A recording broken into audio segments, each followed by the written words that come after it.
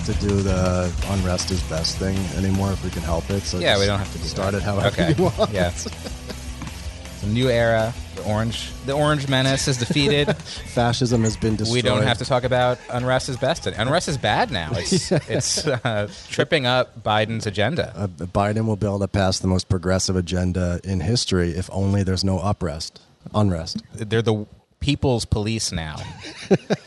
Popular militias on the streets for Joe Biden. So we will be talking about the election and this attempted coup later and why Sean and I are skeptical that there will be a coup.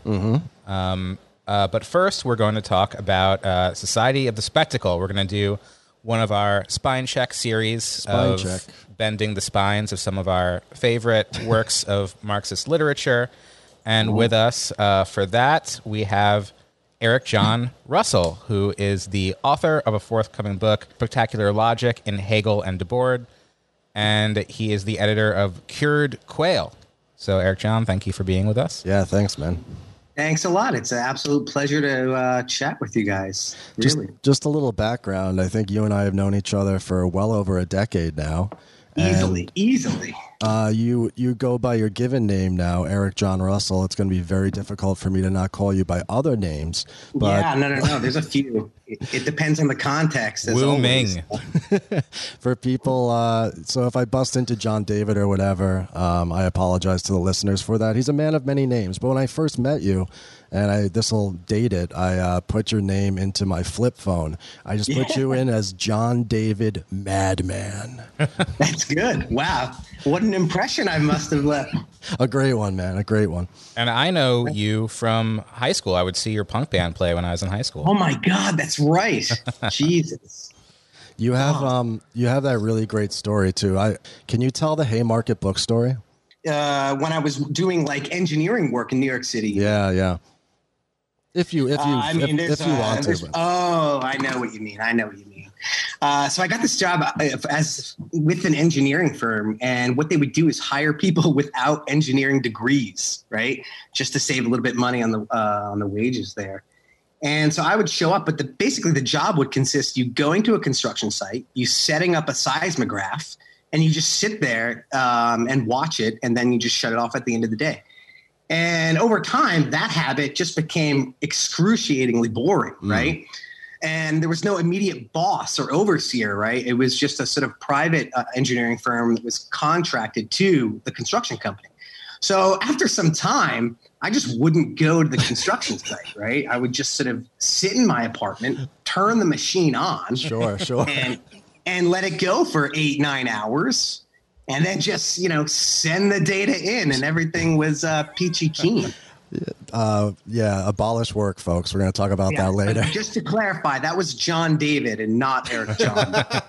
Yeah, when you walk around New York City in like a hard hat and an orange vest, right, you sort of you have a different experience of the city. Easily. Deadass, yes. So at the time, right, when I was just like walking around the construction site, I'd go to these like, bookstores and things like this. And there was Mayday Books down there on the Lower East Side. R.I.P. It would be hilarious to walk in, you're perusing the collection there, and the employees would just be like flabbergasted, that an actual authentic proletariat would walk into the shop and the workers are here. Interest in an Emma Goldman biography or something like this. And it was great. You'd be able to use any sort of vendor's bathroom, with this hard hat and this orange vest on. It was fantastic. Wow, you got to live on the other side for a little bit, man. We're not going to go talk too much about hard hat privilege on this podcast. Maybe on another episode we'll talk about that in greater depth. But Cured Quail. You've moved on from fake seismography now to other ventures, including other fake ventures. Big ones. Including Cured Quail, which is a journal that you help produce and also author from. So go ahead and tell us a little bit about this project. Yeah, so it's a journal of critical theory. We've got no sort of institutional backing or support. It's just sort of friends writing things that we think should be written about in the present moment. We've got one issue that came out in 2018, which was a lot of fun to do. And we got another issue coming out. It's basically ready now, but what we are running is a fundraiser currently to try to get enough people to purchase pre-orders, right? So we can pay the printer, because God knows we don't have any money. But just to say a little bit more about what the journal's about, right? It's a journal of critical theory, right? So what we mean by that really is the critique of society. Echo. And what that means is it's a perspective that takes seriously bringing together kind of, different discourses, not just the critique of political economy, although that does play a large role, but also, cultural critique, sociology, value form, psychoanalysis, so it brings together a few different kinds of discourses. Of course, related to the topic today, the journal takes a strong cue from writings and activities of the Situationists. It's got that sort of infamous provocative and bombastic tone that they're so famous for. That madman shit that we were referring to. Exactly. But basically the journal's kind of prompt is that, okay, since the 70s, right, we've seen, what different people refer to as like a fragmentation or maybe an individualization of the working class, right? And so since that time, we think it's worth asking a sort of series of questions in light of those developments, in light of where we are in the present moment. So this is like, how damaged have we become? And especially in the realm of like everyday life. What is currently preventing working class cohesion, we could ask. How do changing forms of subjectivity play a role in all this? But then a big part of it is also, what about culture itself? What stands in the way of us taking culture more seriously or more critically? How does industrial culture, we might say, evade responsibilities for its lies? Or even something simple as taste, like taste seems like a very sort of philosophical or aesthetic question, but we wonder with the journal and with the articles and the essays, whether or not taste might be a worthwhile register for tracking capitalist domination. So it's questions like these that the essays and the journal itself tries to sort of tangle with. And often the essays themselves are in conversation with one another, especially volume 2, which we're trying to get printed right now. And there's just a lot of different people contributing some really great writing on that. In volume 1, we had Paul Maddock actually write about the Debord Society of the Spectacle. In that volume, I have a kind of response to him. There's this wonderful play that was written for volume 1 by Veronika Zhyshchenko. And then we have a whole new set of really fantastic essays for volume 2 that we're trying to print here, which is basically trying to track, what we can call maybe our cultural impoverishment alongside some kind of corresponding psychological injuries that we've incurred in the last years. I'm looking at some of the names here. There's Art and Social Reality, Historical Origins of Aesthetic Abstraction by Ross Wolf. Hey, friend of the show. That's a good essay. All kinds of stuff. I mean, there's art, there's philosophy, there's proper critique and polemic. There's also a lot of psychoanalysis, especially in some of the last few essays. We have 2 essays by Anselm Japa there from the sort of Welt critique sort of tradition of value form critique in Germany. He's got 2 really fantastic essays in it. One about sort of the state of children today. How are they deprived of their own childhood? And then there's another one where he traces, this is a bit academic, but he traces the history of interpreting Freud in the Frankfurt School, which is just a monumental task, but he really summarizes this whole debate over the decades really, really well. So you can see it's like really all over the place, but they are in sort of conversation with one another from, different vantage points. And we're just really excited to get this thing out into the world. So we encourage the listeners to pre-order Cured Quail Volume 2, which, helps print it. And that's part of why we had you on the show, is because we want to see this journal. Why don't you let people know how they can do that? I mean, they can easily just go to curedquail.com. You can purchase it directly there, or set your pre-order. We also have Facebook and Twitter pages that helps also direct you to the the page where you make the pre-order. But it's basically, if you go to curedquail.com, you'll find your way. It's pretty self-explanatory. And I noticed that the mascot of curedquail.com is a cat whose body appears to be the ancient Hebraic fort of Masada. Is that correct? It is. It absolutely is. Normal, very normal. Yeah, what's up with that? It's a really long story. All right, rest of the podcast. Let's do it. It would take a separate, long, elaborate anecdote to fill in all the details. One of the many mysteries of cured quail. There are layers. Enjoy unraveling for yourself. We strongly encourage people to go and pre-order that, and of course, we'll put the link to where you can do that in the show description. Stellar. And so now what we're going to do is we're going to talk about Society of the Spectacle at length because you are an expert and we are both fans. So I'm excited about that discussion. And what we're going to do for the listeners, we're going to have a portion of that in this main episode, and then the rest of it will be on Friday as a bonus. So let's start out. Can I start with telling a Society of the Spectacle story, my own journey of Society of the Spectacle? Ooh. Do it. Mm-hmm. Andy gave me the thumbs up for that. Yeah. He gave me the cool guy finger pointing thing for that. Which punk band was it? It wasn't actually a punk band. I remember at the shitty community college I was going to in 1999, I would sign onto the internet and use it there, and there was a website called Disinfo. I don't know if people have heard of that before. So, like, in the course of reading that, I heard about the Society of the Spectacle, and I heard about Guy Debord. I had no knowledge whatsoever of Marx. I had no knowledge of Hegel. All I saw was aesthetically, because, of course, Guy Debord's life itself was very interesting. That not only never worked, but he also practically drank himself to the death and shot himself in the heart. And I thought that was really fucking cool when I was a kid. And then Society of the Spectacle was portrayed to me as a young person as this kind of badass subversive literature that was tied to a real badass subversive event, which was May 68, in which there was an insurrection and a general strike, and it seemed as though the French state might be overthrown. And if you looked at the pictures of it, it was a bunch of mods in the streets, like picking up stones and throwing them at cops. It all just seemed very, very cool in an aesthetic way.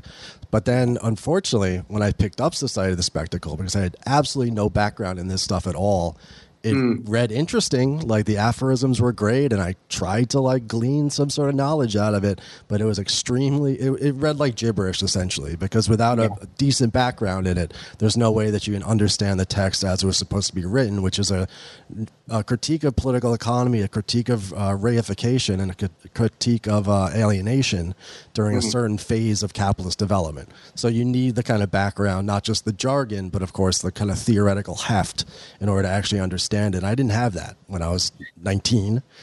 Yeah. I mean, I had definitely a similar experience where it was, first, like Andy says, like bands like Propaganda or The Refused, in which, situationist ideas were first introduced to me, right? And actually it was then something like May 68, which I started to learn more about, right? And it was because the graffiti of May 68, right? You didn't have to necessarily have a knowledge of Marxism to sort of just be on board with the idea of never working, right? Yeah, sur la Pavla plage. Yes, exactly. Under the, there's a beach under there. If we only were to rip up those streets. Let's rip them all up and make a beach.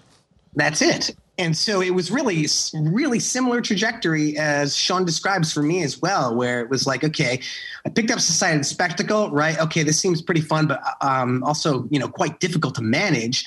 And then what it was Raoul Vanegaan's Revolution of Everyday Life, which was much sort of, at least for me at the time, easier to grasp, easier to navigate, easier to appreciate, right? Because there is a sort of stronger literary quality of that book, even though they're written, the exact same time.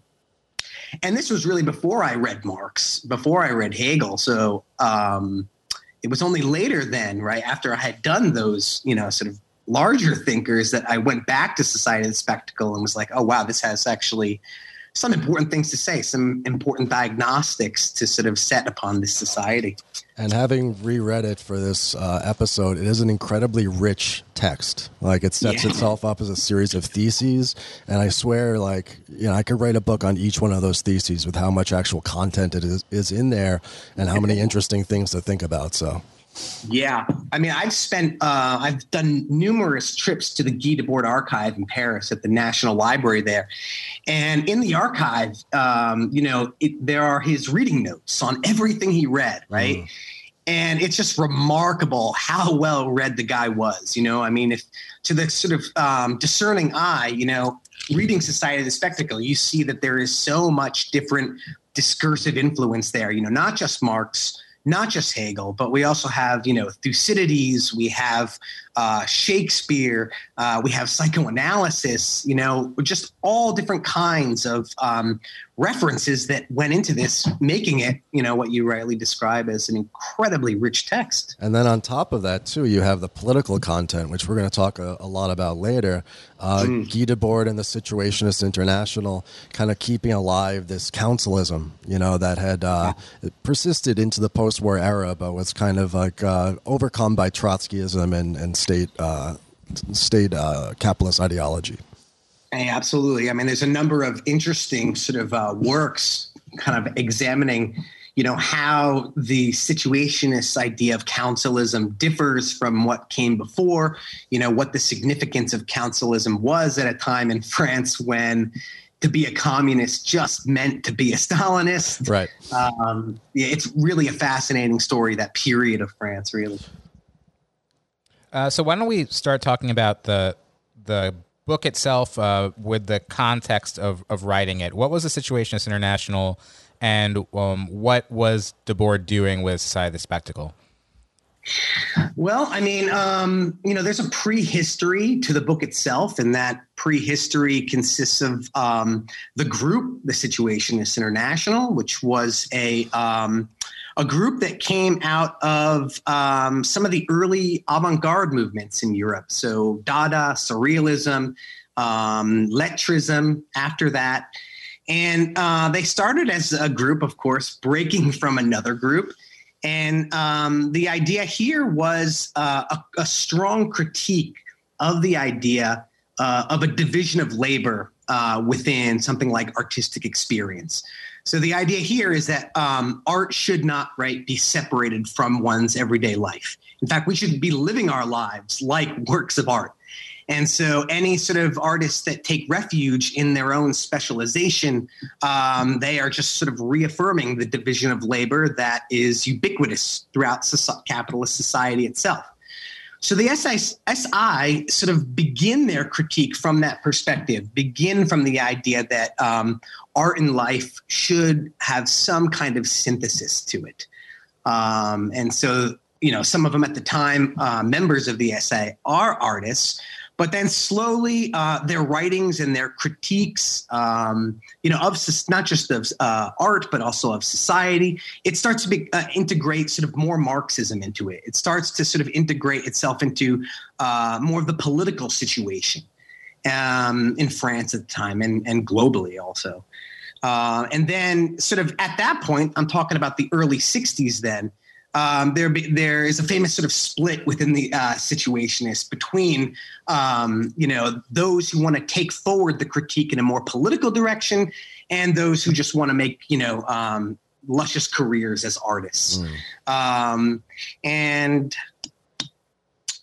one other thing I was going to say, but I'm forgetting it now. You're doing great so far, by the way. This is really good content. Hold on. There was one other important detail here. It's about context, the lettrist, the split of the Situationists. The split. I mean, the important thing, and I think this is part of their fundamental sort of contribution to critique, right, is that the Situationists International, they were not simply concerned with a critique of capitalism that rested on the idea of immiseration. Maybe we can say it this way. The sort of concern of the SI was that even when capitalism is producing unprecedented abundance, with higher standards of living, with greater purchasing power from the proletariat. This is precisely the sort of capacity of capitalism that is warranted of the most sort of vicious critique as possible. So the idea here that even when capitalism is capable of satisfying our needs, this is when critique should have its greatest ambition, we can say, right? Even when we are finding forms of satisfaction in, a good life, with low levels of unemployment, high technological development, low levels of inflation. This is when we need to really sort of set our sights on the sort of we can even say spiritual poverty that's involved in a situation like that. And I think that's part of the, what's strong about their legacy, right? But also the significance of their political intervention this way.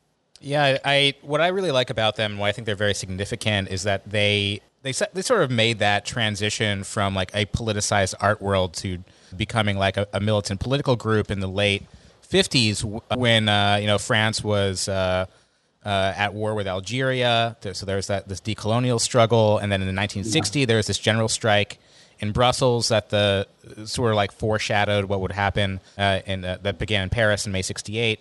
And they watched the trade unions betray it and the Communist Party betray it. So they sort of staked out this position throughout the 60s where they were a communist group that was really intent on a Marxist critique that really had to do with what was essential about capitalism and class struggle, and not these conceptions of it being, capitalist states versus worker states, or, bringing the workers to power through trade unions and through big communist parties. They had a more molecular and insurrectionary approach that became very relevant in the end of the 60s and early 70s. And also, too, the 50s and 60s were the high point of what we can call worldview Marxism. Campism is part of what Andy talked about, but also Marxist theory and analysis as this sort of mechanistic, sort of like determined method and philosophy, which you just read the correct text and then the party will interpret for you and blah, blah, blah. But what Society of the Spectacle does really, really well is look again at capitalist society as a totality and the experience of everyday life under capitalism as being an essential part of that totality, and the necessity to understand how it is that our own experiences, that our collective experiences are a reflection of that poverty, the poverty of everyday life, and also the poverty of psychologically, under capitalism. Yeah. I totally agree. I mean, an important figure around the theoretical development of the SI was Henry Lefebvre. And what's interesting about his works, right, is that we have this idea, he was studying the 1844 manuscripts. And so the idea of alienation, right, was extremely important for philosophy at the time, but also Marxism in France, for a period as these writings of Marx were becoming more available. And Lefebvre's point, right, is that, when we're looking at capitalist alienation, we should not simply be focusing on the actual literal production process, right, as alienation that takes place just when we're at work. Rather, we should be looking at sort of the alienation, like Sean says, that pervades everyday life. So this means the alienation that we might experience with our leisure time, the alienation we might experience moving throughout the city, geographical space, the alienation we might experience when we are contending with the kind of forms of temporality and time that this society imposes upon us there. So it's really this idea that the SI developed theoretically is this notion that alienation, right, is a kind of polyscopic condition of this society in all of its aspects. And it's not as if, when we end the working day, we're no longer alienated. No, it's constitutive of the society itself in its totality, right, in all of its aspects. And one other point I want to make before we get into the text itself is that as a result of that kind of outlook on, the revolution of everyday life and living life in a certain way, they have become equated as a countercultural movement, even often thought of as like a group of psychedelic hippies, which I guess they kind of were in the United States. But if it was psychedelic wine they were drinking, then and maybe some of their student followers kind of betrayed that sort of lifestyle as well. But this is not entirely a book about, or this is not a movement about how to just simply live communally or drop out. Yeah, it's not about living a life in a non-capitalistic way or something like that, although that is an element of it. And I think this is why Society of the Spectacle is so important. This is like sort of the more insurrectionary manifesto, or, it develops their political economy in a way that really doesn't have much to do with like what you do with your free time. Or the concept of free time. I mean, in fact, the unity of work time and free time was part of the fundamental critique of the Society of the Spectacle. That unity between those two realms of everyday life. The important thing, right, is the book itself I find to be very minimally prescriptive at all. There are some sort of comments here and there, but mostly it's a book of diagnostics, right? It's a book that sort of diagnostically attempts to assess, what the current form of capitalism has taken throughout the 20th century, and in particular in the post-war period. And it's sort of, critically outlining those conditions rather than suggesting, here's the answer. No, it fundamentally, and this is backed up in Debord's letters, it fundamentally just tries to describe the situation we're living rather than take any kind of, forthright prescriptive stance or something like this. I read some of that into it, but we'll get to that like later on in my part. I think there is some of that methodology implied, at least. Well, I think that if I can read a thesis 120 here, revolution. Hold on, I have my copy. Hold on, 120. 120. What's the best translation, by the way? I have my 6 copies here. Okay. Should have borrowed one, man. Can you airmail one from Germany next time? I could. What language do you want? I have a ton. What do you got? All right. Thesis 120. Revolutionary organization is the coherent expression of the theory of praxis entering into two-way communication with practical struggles in the process of becoming practical theory. Its own practice is to foster the communication and coherence of these struggles. At the revolutionary moment, when social separations are dissolved, the organization must dissolve itself as a separate organization. Right. So this idea of the revolutionary truth arising out of struggles themselves is very different from, say, the PCF, where it was a top-down sort of process of communication between the streets and the Revolutionary Party. Yeah, and I think this is something that really derives from Debord's relationship to socialism or barbarism. This group in France at the time, they were one of the few communist groups that started criticizing the USSR in like the late 40s. Most groups started criticizing the USSR only after Hungary in 56. But socialism or barbarism was one of the few who started, and it's one of the few organizations also that Debord participated in other than his own. And, this was a left communist, council communist group really that would in this way, participate in struggles, and derive its theoretical coherence, like Sean says, from the struggles themselves. But even there, Debord ended up sort of refining a critique of that organization insofar as he witnessed the organization itself becoming sort of excessively self-referential, right? So the purpose would end up being to maintain the organization. And that organization then would have its own internal division of labor between, theoreticians like, Lefort and Castoriadis, and then younger sort of militants that would sort of, follow in whatever the older theoreticians would say. So this idea of an organization needing to dissolve, depending on the way in which class struggle itself was developing, I think is sort of direct lesson that Debord not just takes from these state communist parties, but even, from some of the more radical ones like socialism or barbarism. Yeah, maybe I'll jump into my section now because it follows from what you're saying. So around the part where Sean's reading is this section about revolutionary history, where Debord has a critique of both this worldview or orthodox Marxism, social democracy, and also anarchism.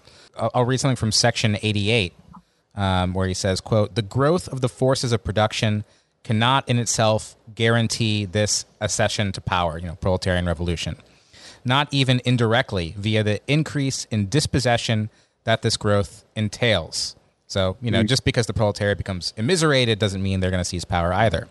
"The proletariat cannot make use of any ideology designed to pass partial goals off as general ones, because it cannot maintain any partial reality that is truly its own." He explains more why this is so important to the revolutionary project. He argues, quote, "The proletariat will never come to embody power unless it becomes the class of consciousness."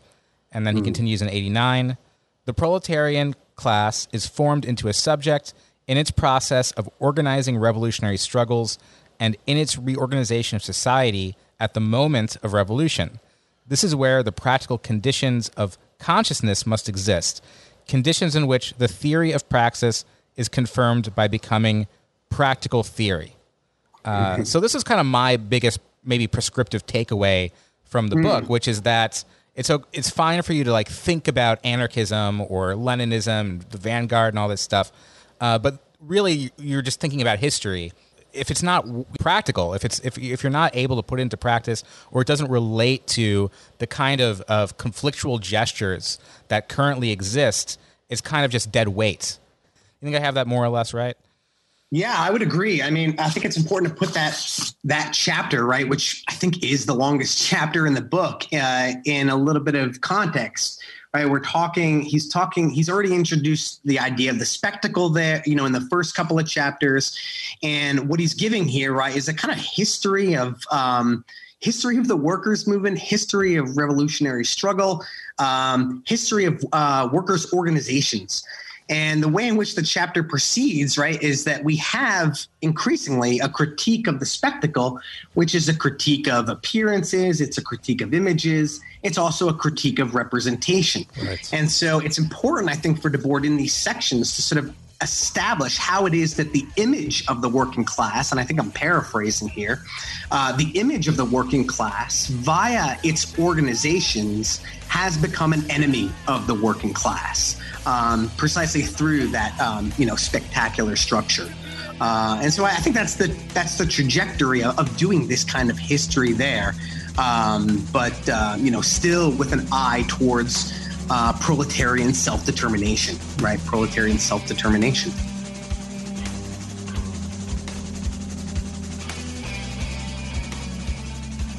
That was Eric John Russell talking about Society of the Spectacle. And like I said, on Friday, you'll have the full episode available to our patrons. Please become a patron at patreon.com/theantifada. And now we'll be talking about the elections and the chaos and the slow-moving coup that may or may not install Trump as our God Emperor. In a matter of weeks. We'll find out. The listeners come to the Antifada for our hard-hitting election analysis. So we've spent so many months constantly talking in minute details about the policy differences between Biden and Trump. And now that this election has happened, I think it's contingent upon us to talk a little bit about the short to medium term, what we're going to see here. Yeah, and I wanted to begin doing that with another quote from Society of the Spectacle. "Once the running of a state involves a permanent and massive shortage of historical knowledge, the state can no longer be led strategically." And likewise, when we're talking about what's going on with Trump and his attempted coup, we have to talk about it with a degree of historical knowledge and not frame it so simply as something like fascism versus democracy. Yeah. So we all smashed our Cheeto bags up the other day. We're past that now. Yeah, there was literally ritual smashing of Cheetos in the streets of Prospect Heights, Brooklyn, which we tried to get the Cheetos. They were sold out everywhere. That's incredible. We sent you guys out for Cheetos, and there's just none to buy, none more to smash. I think they looted and burnt down the Frito-Lay distribution center.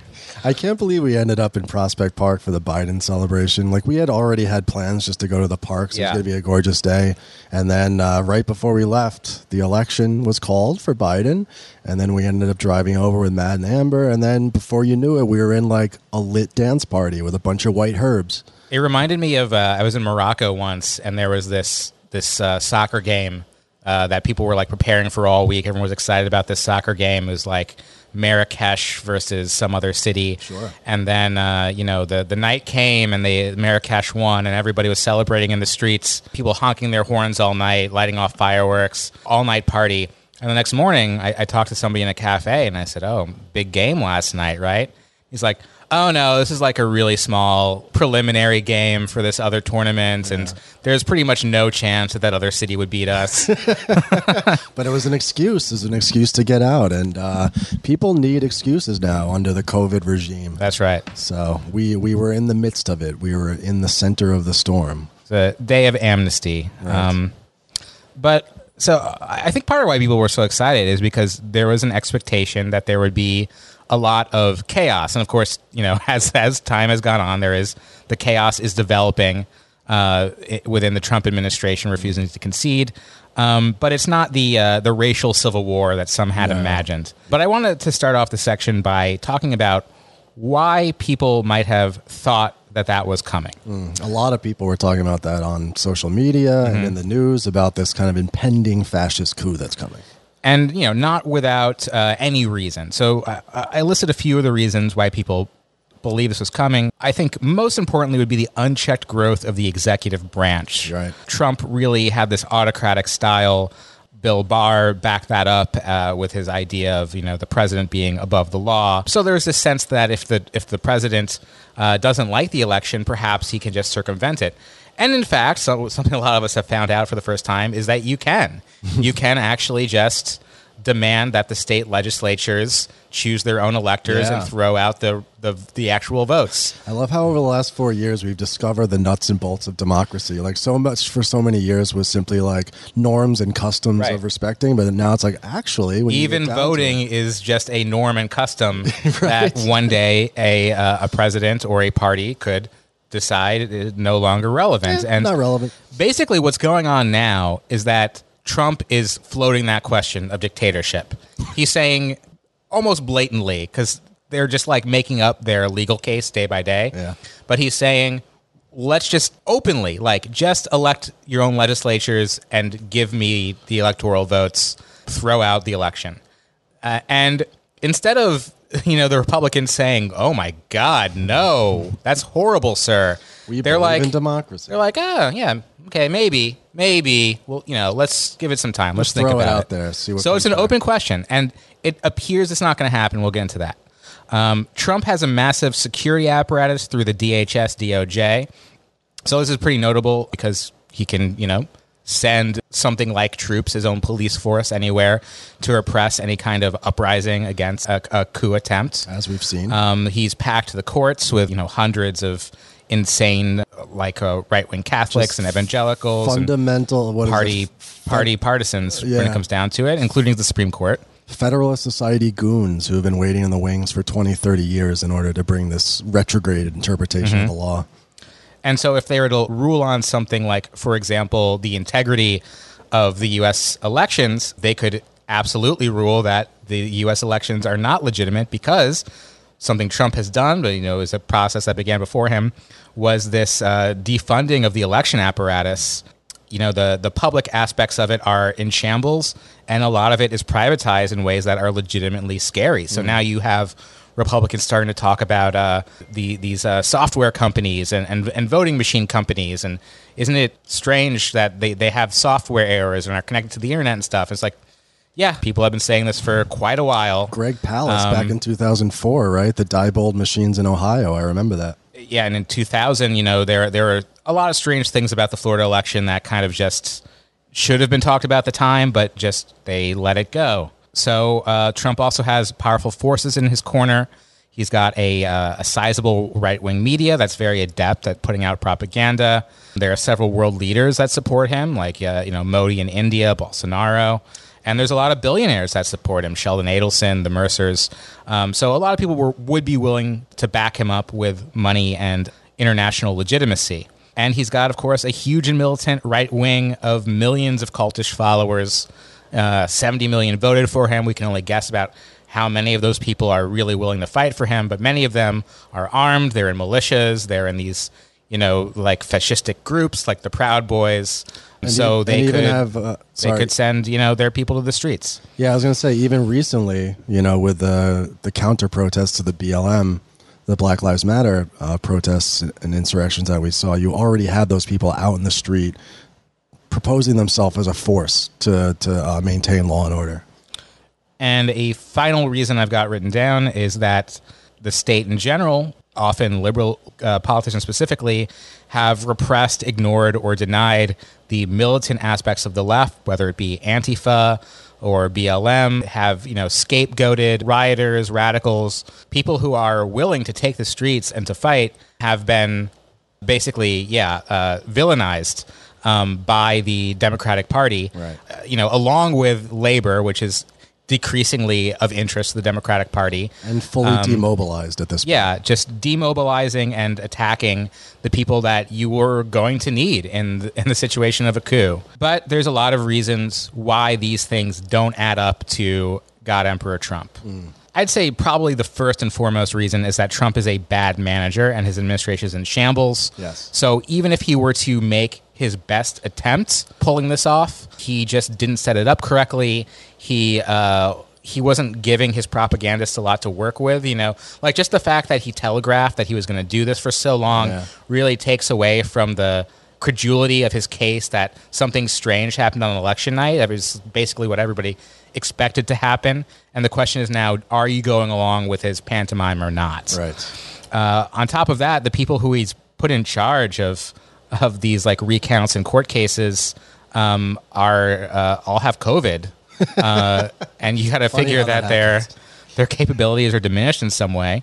So he has Bill Barr at DOJ and all these DHS ghouls are in his corner, like I mentioned, but they also not in Trump's corner are the FBI, CIA, and the military. He called on these troops to suppress his political enemies, rival politicians, Antifa and BLM, sending troops out to demonstrations, and a lot of these agencies resented that political use of it. So he doesn't have a lot of friends in those groups either, which is why DHS and DOJ became this kind of militarized police force. Right. So in court cases so far, like leading up to the election and since, even extremely right-wing judges have not looked favorably on these attempts to throw out votes, legitimate votes. They're just not getting a lot of victories. Isn't it's about the mail-in process, right? Is their big their big push? That and just like other forms of voting in Democratic areas that were probably designed, like the drive-through voting, and in I think in Houston, they wanted to throw out those votes, and the judge is like, I'd like to, but if I had my way, it's a little bit, you got to give me something better than just throwing out the votes. There's still some fidelity to the rule of law, even amongst these like Federalist Society right-wing ghoul judges.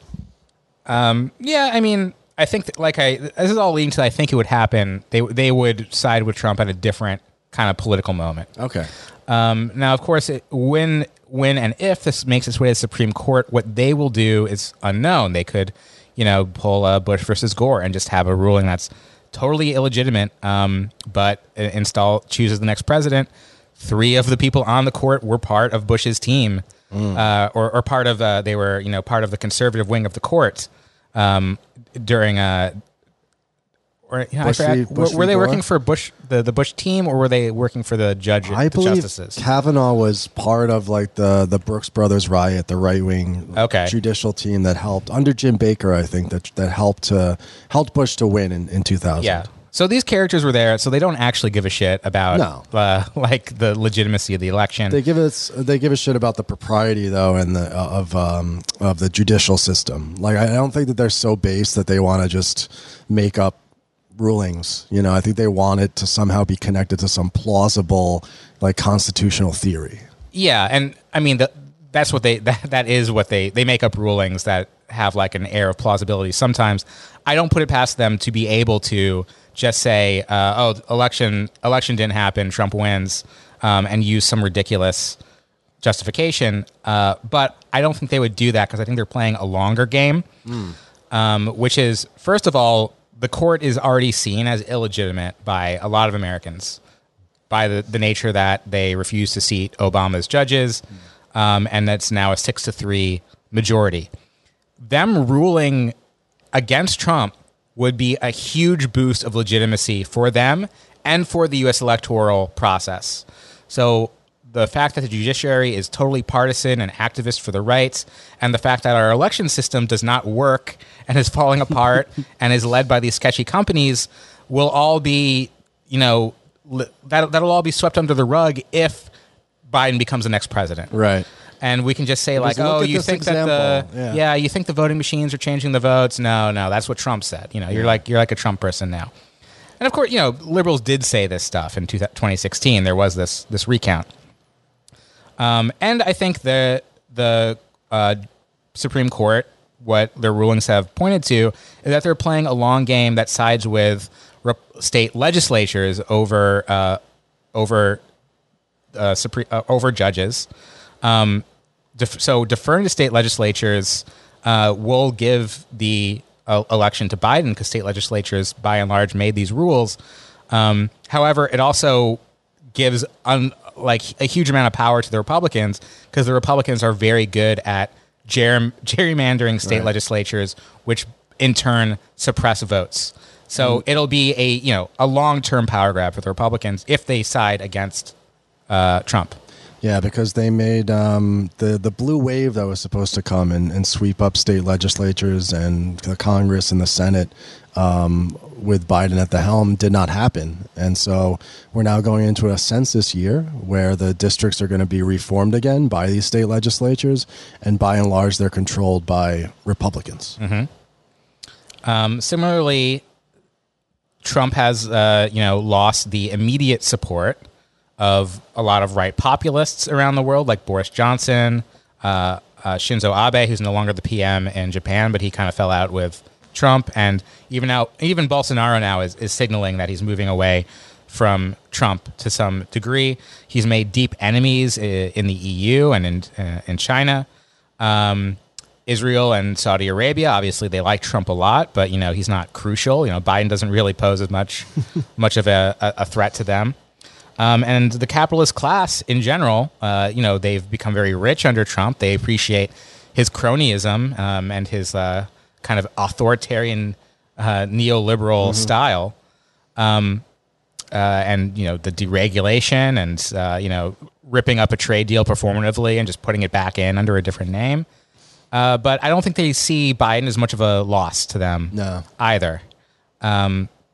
So I think this kind of solves some of the questions of where right populism was going 4 years ago when there was winning all these elections with Trump, Duterte, Bolsonaro, Salvini, Erdogan, etc. I think right populism was posing itself as this is something that Don Hammerchrist wrote about in the Three-Way Fight blog.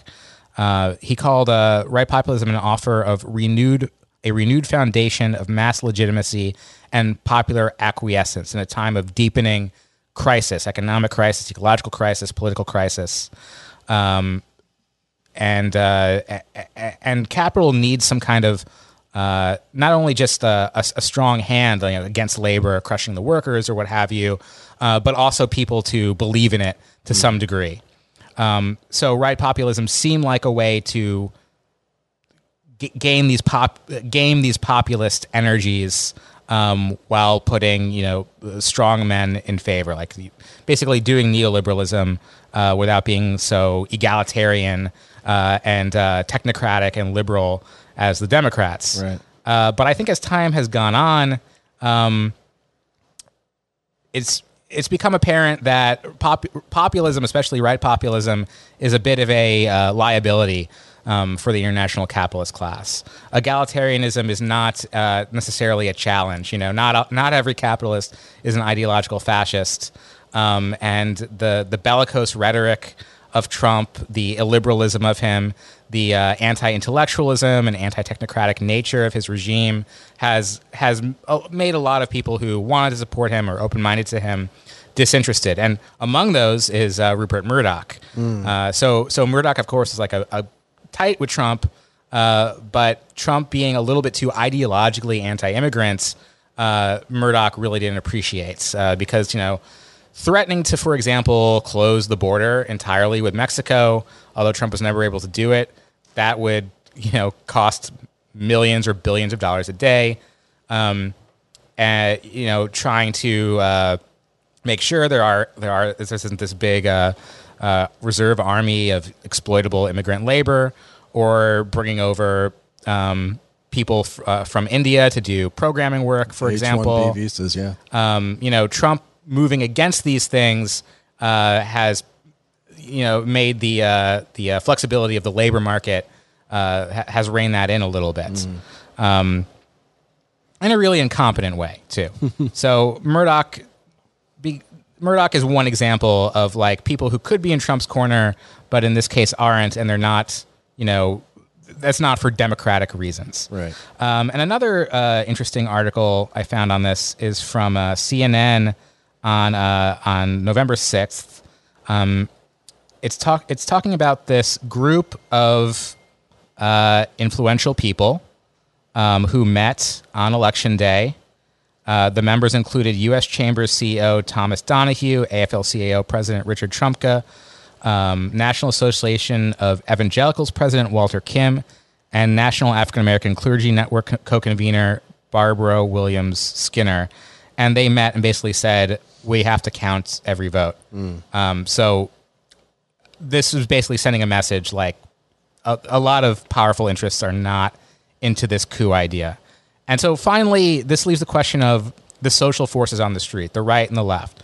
Why aren't the Proud Boys jumping in and seizing state power? Why aren't the 3%ers taking over voting counting centers in Pennsylvania? Yeah, and this was a reasonable fear for there to be like a Brooks Boys riot. What was it called? The Brooks Brothers riot. Brooks Brothers riot. On a national scale. But instead of Brooks Brothers, Fred Perry's. Right. So MAGA people did turn out to vote counting locations in Pennsylvania and in Phoenix and other places, Michigan and Wisconsin. But they never really took this initiative to disrupt anything because they believed that Trump's legal team was sorting this stuff out. They have this kind of religious faith that, there's this plan and Trump was going to, the truth would be revealed. The storm is coming. Yeah, they don't, they just, and they weren't ever instructed to really disrupt anything, so they just didn't take that kind of initiative. And I could be wrong, but it doesn't seem like that many of them came out. Like, it wasn't the tens of thousands that you see at like big Trump rallies. There's like a few hundred at each location. Well, it asks for something completely different, which is instead of being in like a coliseum or out on a football field and like passively listening to and taking in information from Trump, being validated in all of your resentments and your hatreds, and being there with other people to like passively celebrate something, it asks people to actually do something active. Right. And it asks like an actual political project of people individually that they have to come out and collectively, defend Donald Trump from the communist Democrats or whatever. Yeah. Which is a lot to ask right now when, everyone's so inert and everything's so alienated and atomized. Yeah, it's less fun to ask them to, take their own initiative and start taking over, for example. And also part of what really motivated a lot of the core psychos of Trump's base, like the Proud Boys, for example, is anti-communism. And Biden's not a communist. Right. Like, no one really, I know people believe that, but like they're dum-dums. What I'm saying is, like, if this was like Sanders winning the election with the same numbers, I think the base, would be way more fired up. I think in general, Trump would have a lot more allies in his corner. Whether or not Bernie would have won or not. Now, on the flip side, there were anarchists and other revolutionary type people who attempted anti-election marches the night of the election, the night afterwards, hoping to harness the anxiety of a Trump coup into a tangible position against both parties. That's, broadly popular. Most people don't like either party. And they were harshly repressed. In Portland, the National Guard was there. In Minneapolis, they kettled and arrested hundreds of people on a freeway. In New York, they kettled a march and beat people up for days straight, including totally peaceful marches that were not posing any kind of threat. The police just decided, we're not going to have this stuff going on the streets after the election.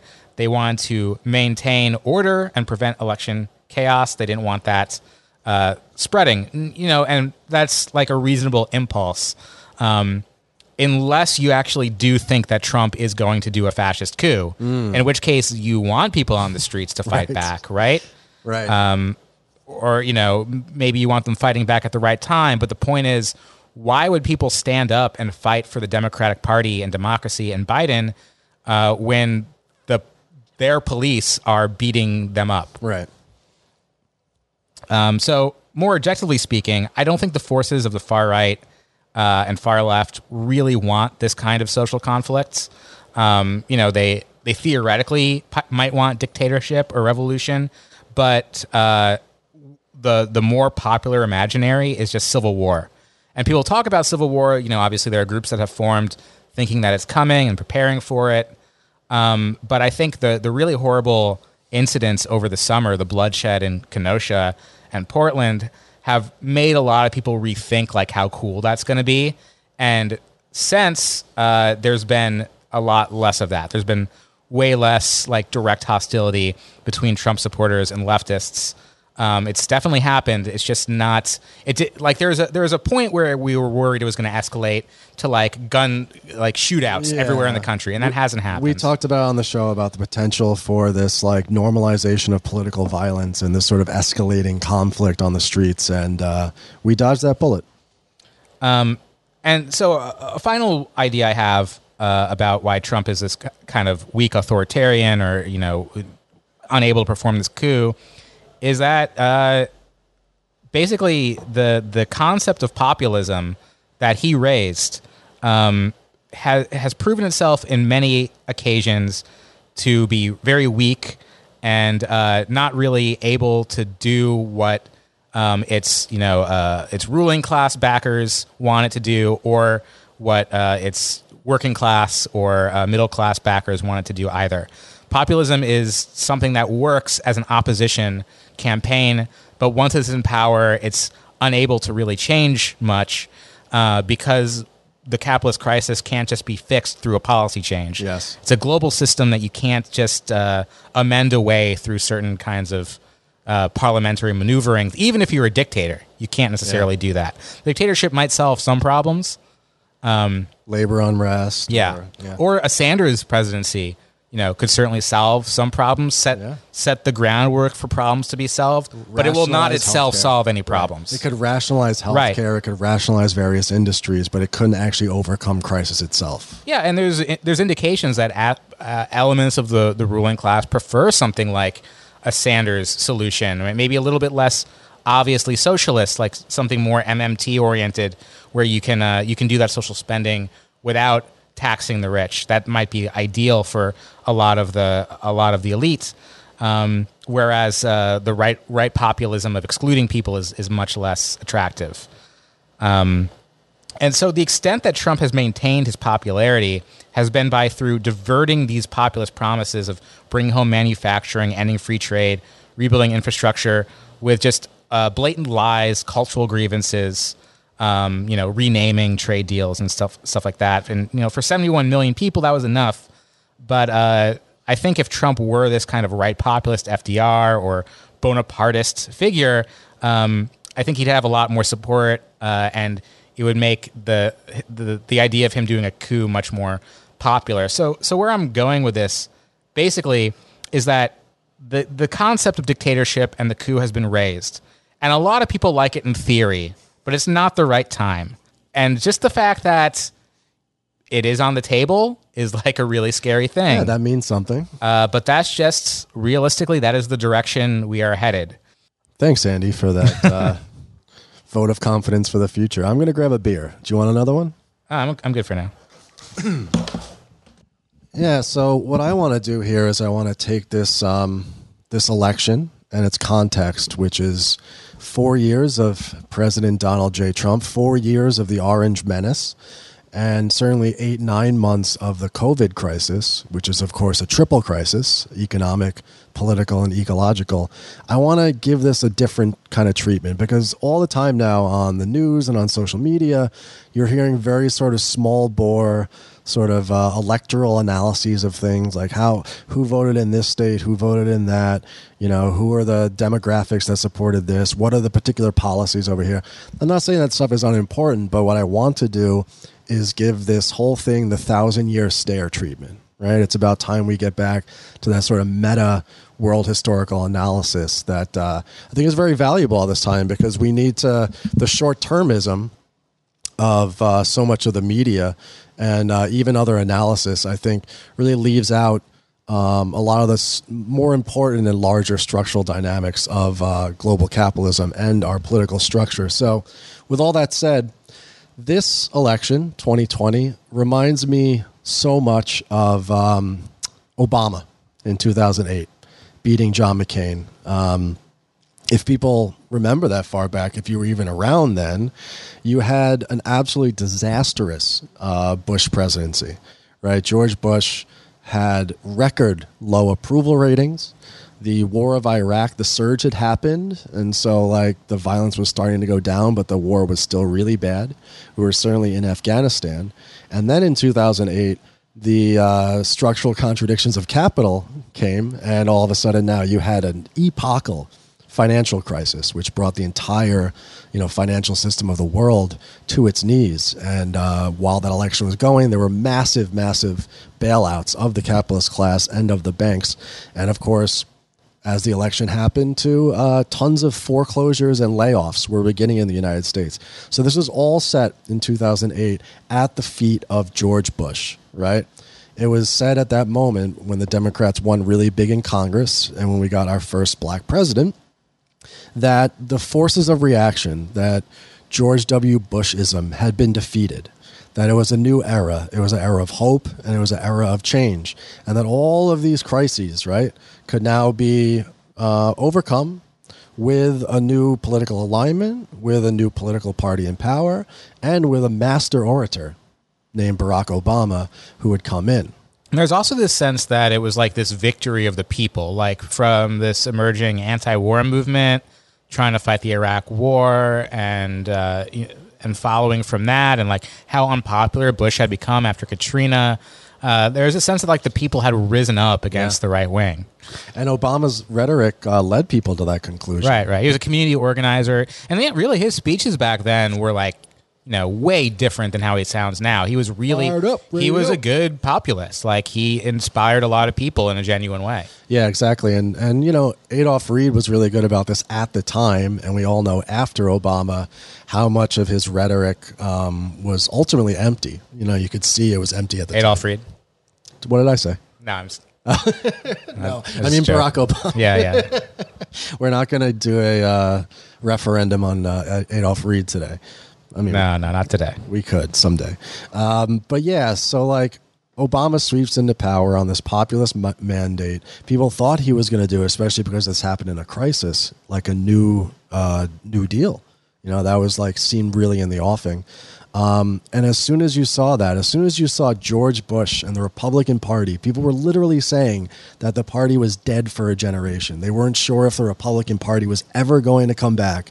All of a sudden, when Obama was elected, this Iraq war terror that you saw in the news all the time starts to drop off. People start to calm down a little bit. The era of Bush is over. And what happens just that next year, months later, is that the Tea Party comes. Right, the Tea Party arises, which is this right populist backlash. So Biden being elected like this, it seems as though, it's the end of an era and it's the beginning of something new. But I think people thought that in 2008 too. And I don't think that the system such as it exists right now has anything new in it, has anything new to propose.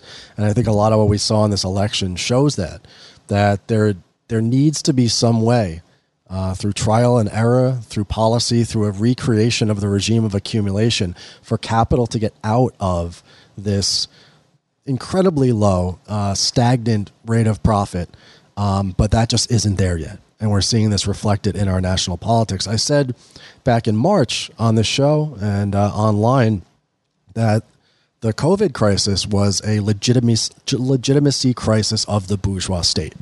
Just as Trump, for so many people, became a legitimacy crisis for the bourgeois state. How could this orange clown, how could this Cheeto become president? Our institutions must be illegitimate. You know, the actual runnings of the state must be in crisis. We no longer believe in this. Well, what having Biden, presumably, because I think Trump's still fighting, but presumably having Biden in power would do is it wouldn't solve the contradictions that Andy talked about, but it would put this sort of patina of normalcy and legitimacy back over the presidency, the executive branch, the bourgeois state. Yeah, and his pitch was that he was a centrist and that he would be somebody who was appealing to the right and to the liberals, and he would crush the left.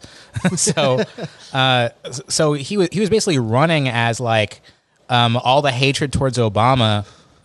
We can temper that, and we can temper all this Trump nonsense, and I can unify. And this is a message that some idiots believe, mainly journalists and big donors. But of course, the right is always going to call their opponents a socialist. You know, yeah. If who they like tells them that they're a socialist, they'll do it. Yeah, for sure. And you know, you see, because if you read the running dog bourgeois press and you listen to those pundits you're talking about, what so much I think of the capitalist class and the ruling class in general wanted was a blue wave. Right? They wanted not just a decisive Biden win to put away Trump and Trumpism, but also, of course, wins in the Congress and in the state houses, because what's necessary for them, and this would have good knock-on effects for us, but would be a rationalization of the COVID response and a massive new stimulus. They want that $2 trillion to business and to tax cuts and to the states in order to stimulate the capitalist economy. As it turns out, that wasn't possible, right? As it turns out, when you saw the results where Biden barely squeaks by and Republicans still control parts of government, certainly the judiciary, was that what the chambers of commerces of the world wanted, what the capitalists of the world wanted, which was a stimulus and a rationalized response by the Democrats, instead resulted in a divided government. And I don't think that that's like a contingent factor. I think that to the extent that the ideas of the ruling class, you know, are that the ruling class creates and forms the ideas, the ideology of society, I think the ruling class was unable to manufacture consent for the kind of outcome that they preferred, right? This divided government is a sign that the ruling class is too divided, ultimately, to decide on some sort of plan moving forward, and you know, this kind of thing that would overcome this divisiveness, but also the contradictions.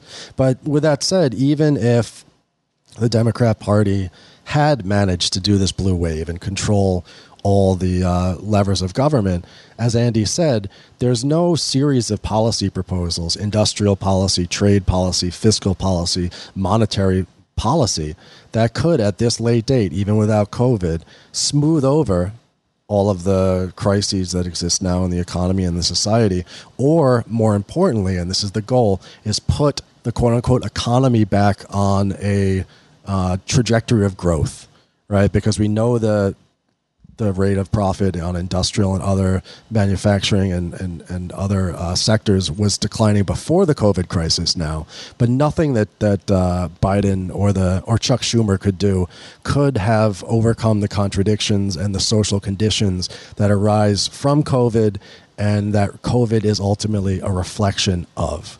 Because COVID, as we've talked about, has exacerbated all these tendencies already in existence. Chief among them, this tendency towards atomization of individuals and also alienation from not just, this goes back to our society of the spectacle shit, not just from their work process, but also from their lives. All of what you saw with COVID, and this is the context of the election, is that when you take away all the support mechanisms, when you take away all the sort of institutions, including work, including consumption, including play, that people have, there is absolutely no community left in America, and indeed in the world, except for the material community of capital. People don't have any lives outside of work, barely any lives, out in the realm of consumption. But if you take that away from people, if they can't shop, if they can't get their nails done, all of a sudden everything starts to fall apart. Not just consumption, but people's entire lives. And we're living in the midst of that contradiction, in the midst of this crisis right now. And you're seeing this in not just deaths of despair. I unfortunately know somebody else just the other day who died because of the psychological effects and the social effects of COVID. And I've known so many of them before. Not just the deaths of despair that you're seeing right now, but also this political spectacle right now is so much a reflection of this divided and contradictory society. So the idea in the media is that with Biden, we are going back to normal.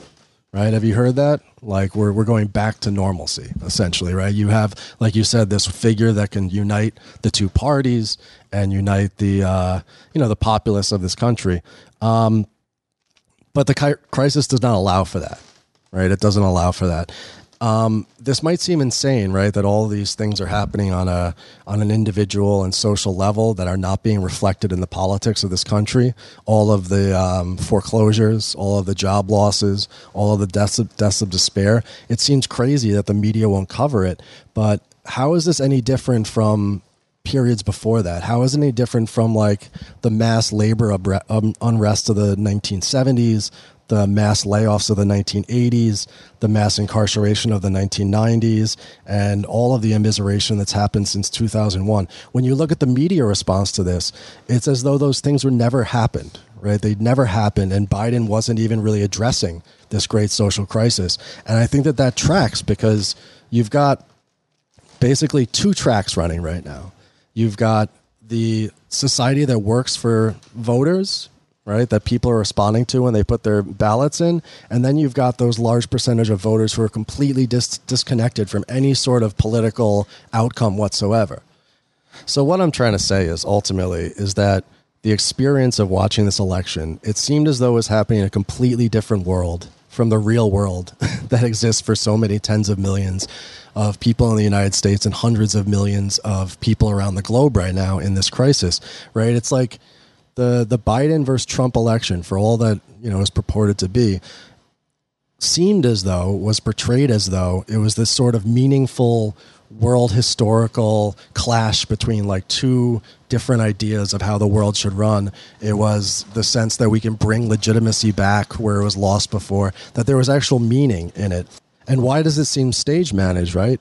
It's because of the real material constraints that exist on any policy right now. The ability of the capitalist class, as I said before, to find some sort of program, right? Some sort of set of policies that could get us out of this crisis, I think is very much diminished right now. I think that the capitalist class is divided, and the gap between what politics can actually provide in this country and what is necessary for some bourgeois state to do is so great that politics itself with this election has become more an aesthetic choice and a cultural signifier than an actual choice between different political strands, between different political futures, right? Never before has the gulf between the promise of America and the reality of America been so stark. And yet, all of this happens in our individual lives, in our families, in our communities and towns across this country, but it's not reflected in the politics. The crisis is not reflected in the politics, at least not in a straightforward way. And so in a way, it's not even just that there's two different medias for the right wing with Fox News and AONN and Biden with, MSNBC and CNN. It's almost like there's two complete different media and political environments for the United States. One between basically splitting the two economies that exist. On the one hand, you've got the voters, the individuals, the workers, and others who are able to make their way, who are the 25% that voted for Trump or the 25% that voted for Biden, they see a real stake in this system, right? But so many people out there have no stake whatsoever. And so this sort of stage managed spectacle of the election, I think, misses so much of what's actually happening in this country right now. And I think that's because we're in a period of transition. We've talked so much on this show about the 1970s, right? Where we were going from the Fordist post-war era into something new. And that something new ended up becoming neoliberalism, right? The age that we've been living in our entire lives. But in that process in the 1970s, there was all sorts of chaos, right? As profits were low and as all the old tricks weren't working any longer in order to make the economy go, as industries went belly up, as class composition violently shifted, as the culture went into crisis and a great malaise passed over the developed capitalist world. We know that neoliberalism came out of the 1970s, but we have no idea what comes out of this moment, this similarly transitionary moment that Trump versus Biden is not, it's only a signal towards where we're actually going because we're in this period of chaos. Is it going to be post-fascism, right? Is that right populism that Andy was talking about going to be able to rally and going to be able to create the sort of solutions for capital that are necessary in order for there to be a new regime of accumulation that's going to help to continue the profit system? Is it going to be post-fascism, or is it going to be like a new morning for liberalism and democracy? Or are we going to get some sort of rejuvenated Clintonism back? We don't know. There'll probably be some new synthesis of these things. We can only speculate on what's coming out of our particular era, but we're definitely at the end of an epoch, the end of the epoch of neoliberalism and the birth of something new. What that looks like, we're not sure, but in the near term, what you're seeing is I think, I'm speculating here again, but I think right after the election, you're going to start to see COVID dropping out of the news a lot more, because the COVID story, as important as it was always spun as, look how badly Trump is responding to this crisis, right? Look how there's no adequate measures, how there's no contact tracing or whatever. I think now that media narrative is unnecessary, that the adults are back in the room, I think you're going to see the coverage of COVID change completely. And you're going to see, as you've already seen, the complete normalization of COVID deaths, right? We have 125,000 cases a day now, and we still have hundreds and hundreds of people dying a day. You're going to see the normalization of that under Biden, and you're going to see the layoffs and evictions, right, also being normalized as things go back to some sort of stasis under Biden. So, again, there's a sizable minority of people in this country. They have good management and professional careers. They can go out to Prospect Park on a Saturday on a beautiful day and truly celebrate. They have podcasts. But they'll be ironically celebrating. Right. They can go out and celebrate the end of our long national nightmare, right? So you have this minority, while another sizable minority watches the season finale of their favorite television show, right? Their favorite series, with sadness and resigned anger as their God Emperor is canceled for this season to come back in some other guise. You're talking about How To with John Wilson? Yes, I am, exactly. I was actually Bob Vila, but so you have these groups, right? Like Andy said, like their idea of action in this moment isn't to go out and do a coup. It isn't to go take over a voting booth somewhere and burn the ballots and force Trump into the presidency. Their reaction is to post on Facebook, put some wraparound sunglasses on, and go and like scream about communists and social justice warriors and trans people or whatever. You have this like normalization, I guess I'm saying, of immiseration and destruction of society that's happening right now. We saw this just last month with the wildfires, which are now completely out of the news. We had these epochal destruction of California, and that's, I guess, no longer an important news story, similar to Hurricane Maria, which happened a few years ago, right? Which absolutely destroyed Puerto Rico, but unlike Katrina, it was kind of set aside into the background as something that just happened, or at least framed as like a failure of the Trump administration to deal with. It's this normalization of more and more and more chaotic and traumatic experiences across society. And I think that's only going to continue, unfortunately, because our politics, again, cannot confront. There's no ability for our politics as they exist today to confront the real contradictions that are existing in society. So what do we do with that, I guess, is the question. What do we Antifada podcast hosts, what do we Antifada listeners, what do we broadly as the left do with all that? I think what you've seen here, especially in the last few days when all of the pretensions of the progressive or liberal left to pushing Biden in the right direction or to get some little piece of power have been batted back in the media and by politicians. The complete elimination of progressives and liberals from the conversation, I think, shows us that we need to give up on the Democratic Party completely and forever. I hate to say it.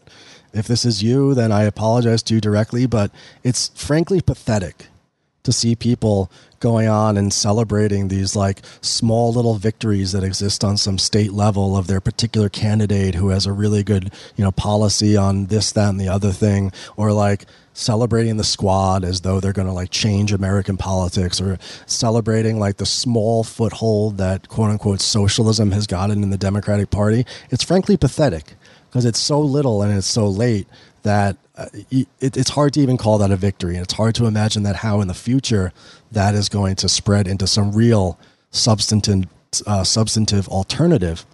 And as Matt and I said on History as a Weapon, with the smashing of the Bernie Sanders project, the smashing of the Corbyn project, right? And now the complete cucking of the progressives we're seeing right now, it's clear that there can be no peaceful electoral way to mitigate this capitalist crisis, right?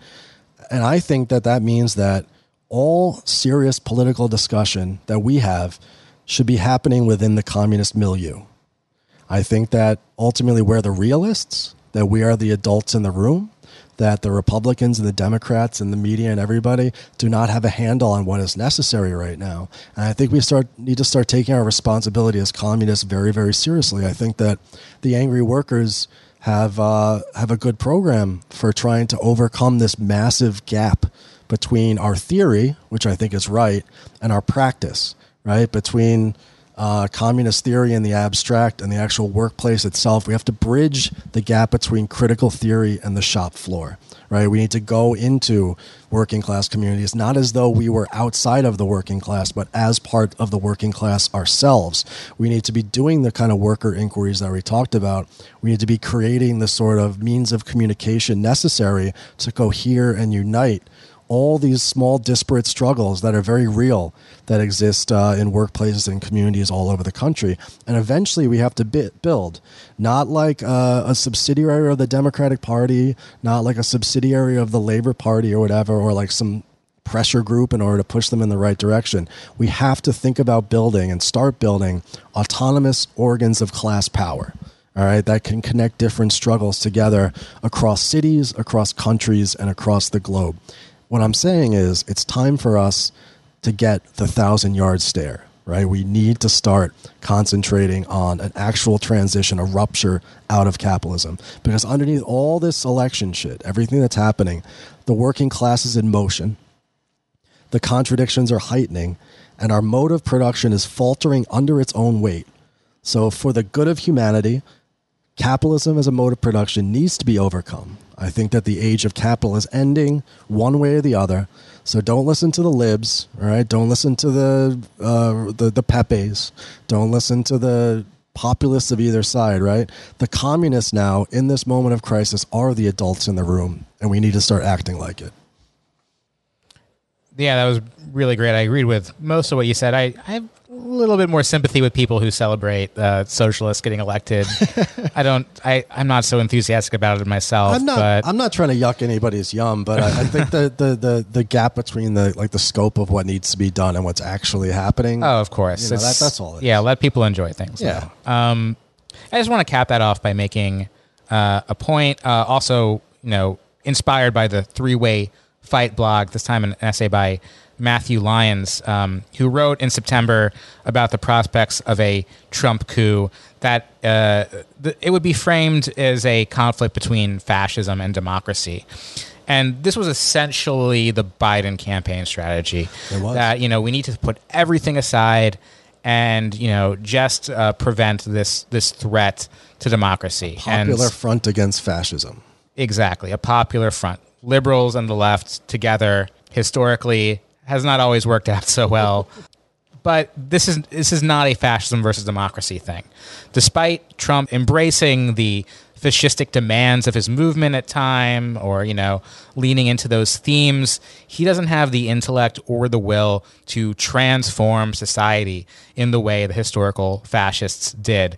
He never really mobilized the militants in his base the way that they would need to for them to take a revolutionary stance right now. And on the other side of it, neither the Republicans or the Democrats actually care about democracy. They don't want free and fair elections.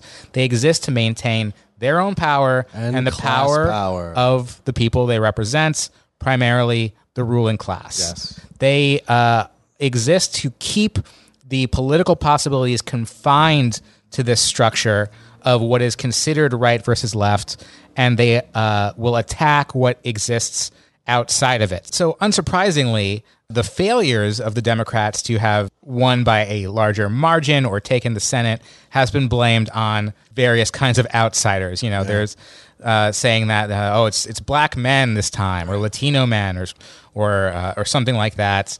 But of course, their main offensive is against the left of their own party, AOC, or activists who have criticized the police stridently or even called for Medicare for all. No matter how popular these things are, this is what gets the blame. So this indicates that this is an institution, the Democratic Party, that is not interested in thinking about real solutions. They're interested in actually shutting out and demonizing those forces. That's why it should be no surprise to anyone that when there is a real coup, nobody's going to come to defend the Democratic Party. And ultimately, if we get too obsessed with these questions of why didn't the Democratic Party win, how could we make it win better next time? How do we, build the working class so they vote for Democrats or something like that? Or, sorry to add one more, but there's been talk recently about, I think Vivek Chibber said this, that because the Democrats have abandoned the working class, that the Republicans are now the sphere that you need to fight with, or there needs to be a hostile takeover of the Republicans. But it's forgivable that people say stupid things like this, and people get so obsessed with like this small exit polling data we have, and wondering, what it is that the right, how the right's appealing to people, maybe what it is about right populism that's so attractive, what demographics is it working for, what the socialist candidates can, et cetera, et cetera, et cetera. All this stuff is just indication of how elections make us really stupid. I'm not saying you're stupid to think and talk about elections. Obviously, they are important in a lot of ways. And you're not stupid to celebrate the small victories that can happen on the local level. Thank you. But this whole system itself is designed to make us stupid, designed to make us turn away from politics, make us think that politics exists in these intrigues and narrow choices, and that's just not the case. Politics exists between us, between the people that we know, the people that we live with, the people that we work with. That's where politics actually happens. And if neither the Democrats nor the Republicans can even, not that they don't, but can even propose any way out of this crisis, then unfortunately it's contingent upon other people, and it's ultimately contingent upon us. So we have to act with the seriousness of this moment and ditch the kind of unserious sort of entryism of the Democratic Party or the Republicans for that matter, because these are ruling class institutions, they're anti-communist institutions, and we need to basically create our own. Yeah, and that doesn't mean we shouldn't fight against the right and against Trump and his coup attempts, but we cannot fight to protect liberal democracy. Dead ass.